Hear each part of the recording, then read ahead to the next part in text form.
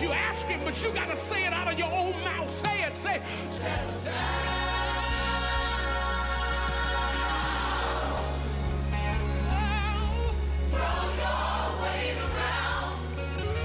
We need you to do it.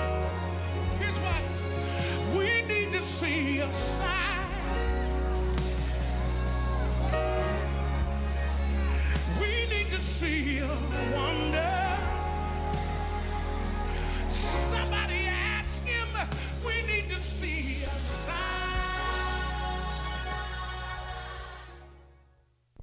You're listening to KAYT 88.1 FM, Gina, Alexandria, 98.9 FM, Monroe, West Monroe, 92.5 FM, Shreveport, Greenwood, 100.1 FM, Lake Charles, and KQJO, 99.3 FM, St. Joseph, Louisiana, Natchez, Mississippi. Praise the Lord, everybody. This is the Restoring Faith broadcast, and I am Dr. Christopher Manuel, pastor of the Smyrna and Maranatha Seventh-day Adventist churches in Alexandria. We desire to present the gospel message of Jesus Christ to a dying world in these final moments of Earth's history. And now, today's broadcast.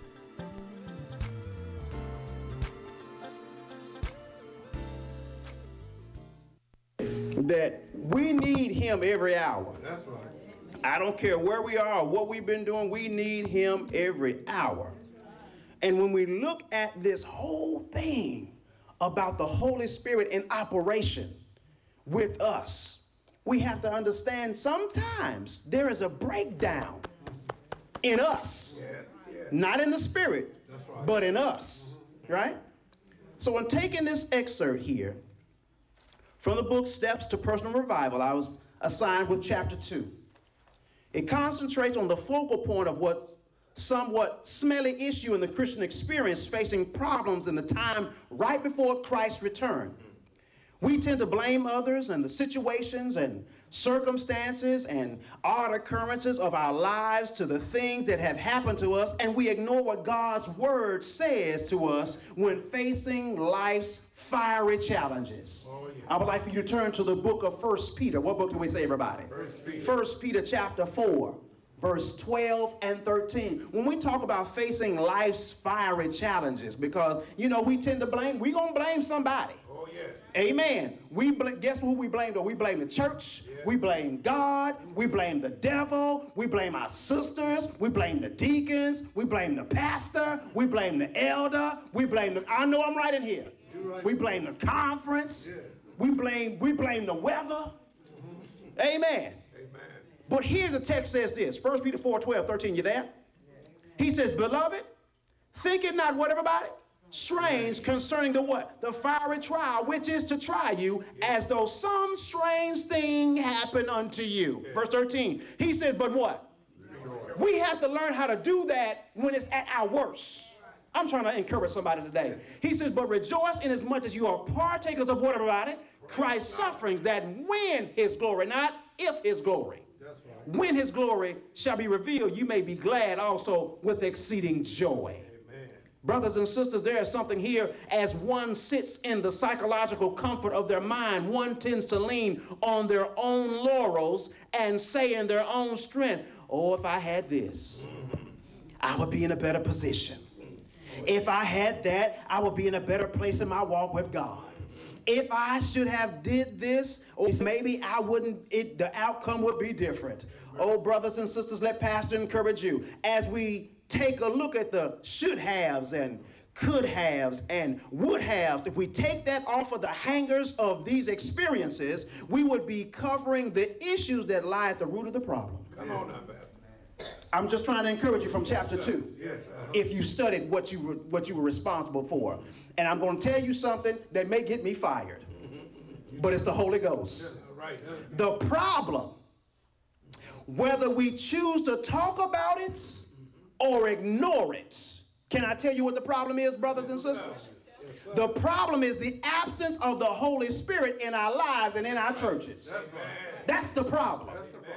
Now, reason why the church don't have the Holy Spirit, because the people don't have the Holy Spirit. What do you bring in the church? Bad attitude, issues that we have not let go of. The Holy Spirit is the key to eternal power in overcoming Satan and every problem known and unknown to man. Yes. Here comes the question from the chapter.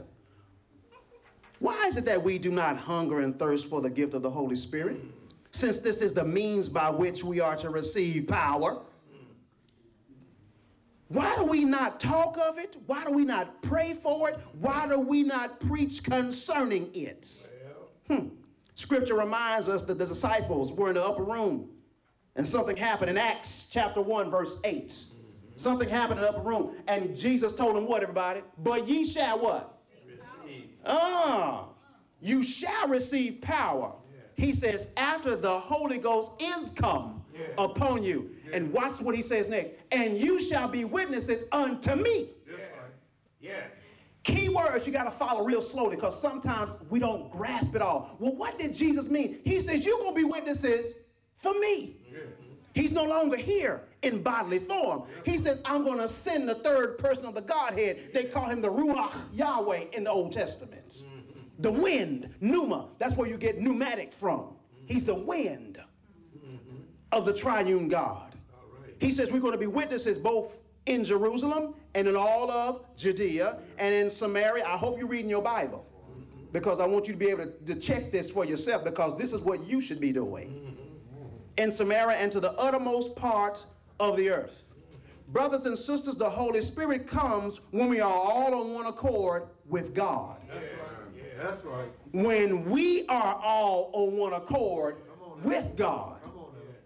We cannot be on one accord without God. Amen. I'm trying to help somebody here. Right. Well, how do we know that? Well, let's look up and jump up a couple of other verses, but I'm not going to go into that, but I'm going to bring some things out that you may understand, and I know that you will. Because remember, we have to find out what is the center of our problems. Look here. They came together. You'll find that in the verses, right? In Acts chapter 1, right? They came together. Where did he tell them to meet him at? In Jerusalem. They were obedient to Jesus. They witnessed the miracles of Jesus because after he was resurrected, he was here 40 days on the planet, walking around. And John wrote in the latter part of St. John that if everything that Jesus did after he was resurrected been put in books, libraries today wouldn't even hold it. What else did they do? They repented of their sins. They got themselves right in the upper room. That's right. They talked about kingdom stuff. Look with me in Acts chapter 1, verses 4 through 5. Look what Jesus said. He says that word that we don't like doing, Pastor Booker, Sister Booker, but wait. That's right. It's right in the text, verse 4, right? Hello? I feel like I'm here by myself, brother. But wait for the what, everybody? The promise of the Father, which said ye have heard of me. Verse 5, here it is. Jesus talking. Red letter edition in your Bible, isn't it? Okay, he says, for John truly baptized with water, but ye shall be baptized with what, everybody? Holy Ghost. And not many days from now. We have to be in a good posture to receive the Holy Ghost. Amen. We have to be in a place in our minds, our body, and our spirit to be able to receive the Holy Ghost. Let me go ahead and go physical with you right quick. You can't be eating a whole bunch of sugar and think you're going to receive the Holy Ghost. Well, Pastor, my eating doesn't have anything to do. Yeah, it do. Has everything to do with your reception on how you're going to receive from God. Well, Pastor, that has nothing to do with not eating. If you're eating and you're sluggish, you won't have time to read the Bible because by the time you start reading, you sleep. Devil's trick. We don't want to come to Wednesday night on that note. Well, I'm going to come. I ain't going to stay long. I'm going to sit here because they ain't going to be talking about nothing. No way. That's, trick of the devil, talking in your mind. And we receive that, and we wind up, elder, we don't even come to church. That's right. We'd rather sit at home, watch the television. Well.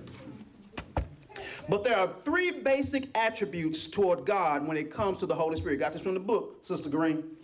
These attributes are the natural man. You ought to be writing this down.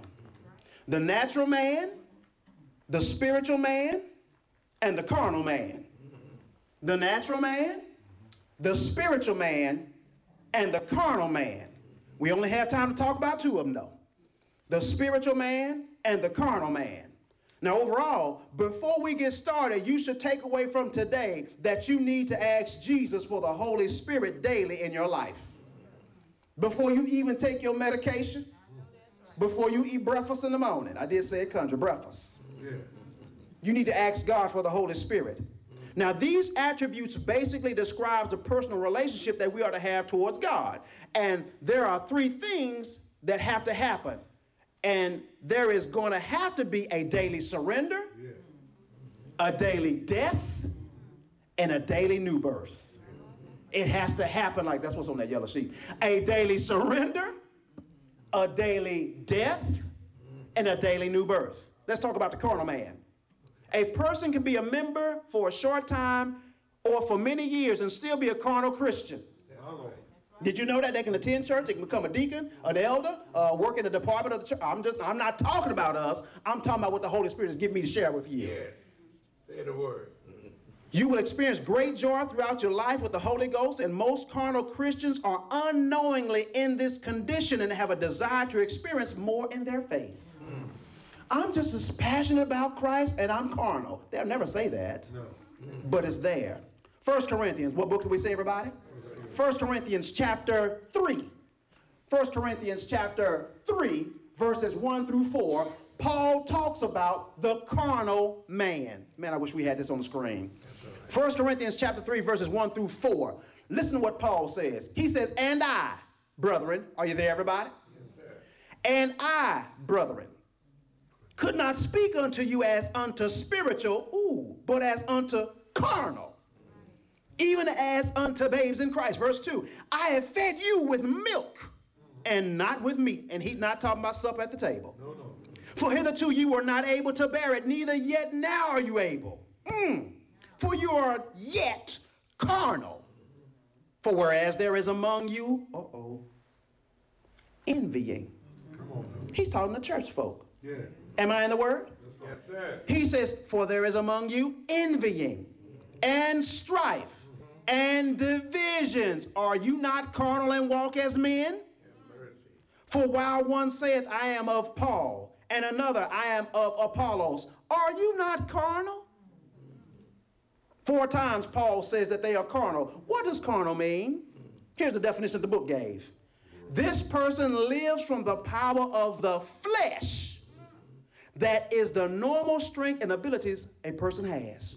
In other words, he or she is not filled with the Holy Ghost or isn't sufficiently filled with the Holy Ghost. You know how it is. You'll never go take an out-of-town trip on a half a tank of gas. No. Would you do that? No. That's silly. You might want to fill up if you plan on going somewhere like to Baton Rouge and back. That's right. Amen. This shows that they hadn't grown in faith as they should have. A person can have great biblical knowledge. I'm about to talk about us. So I'm giving a warning. Come on now. We can have great biblical knowledge.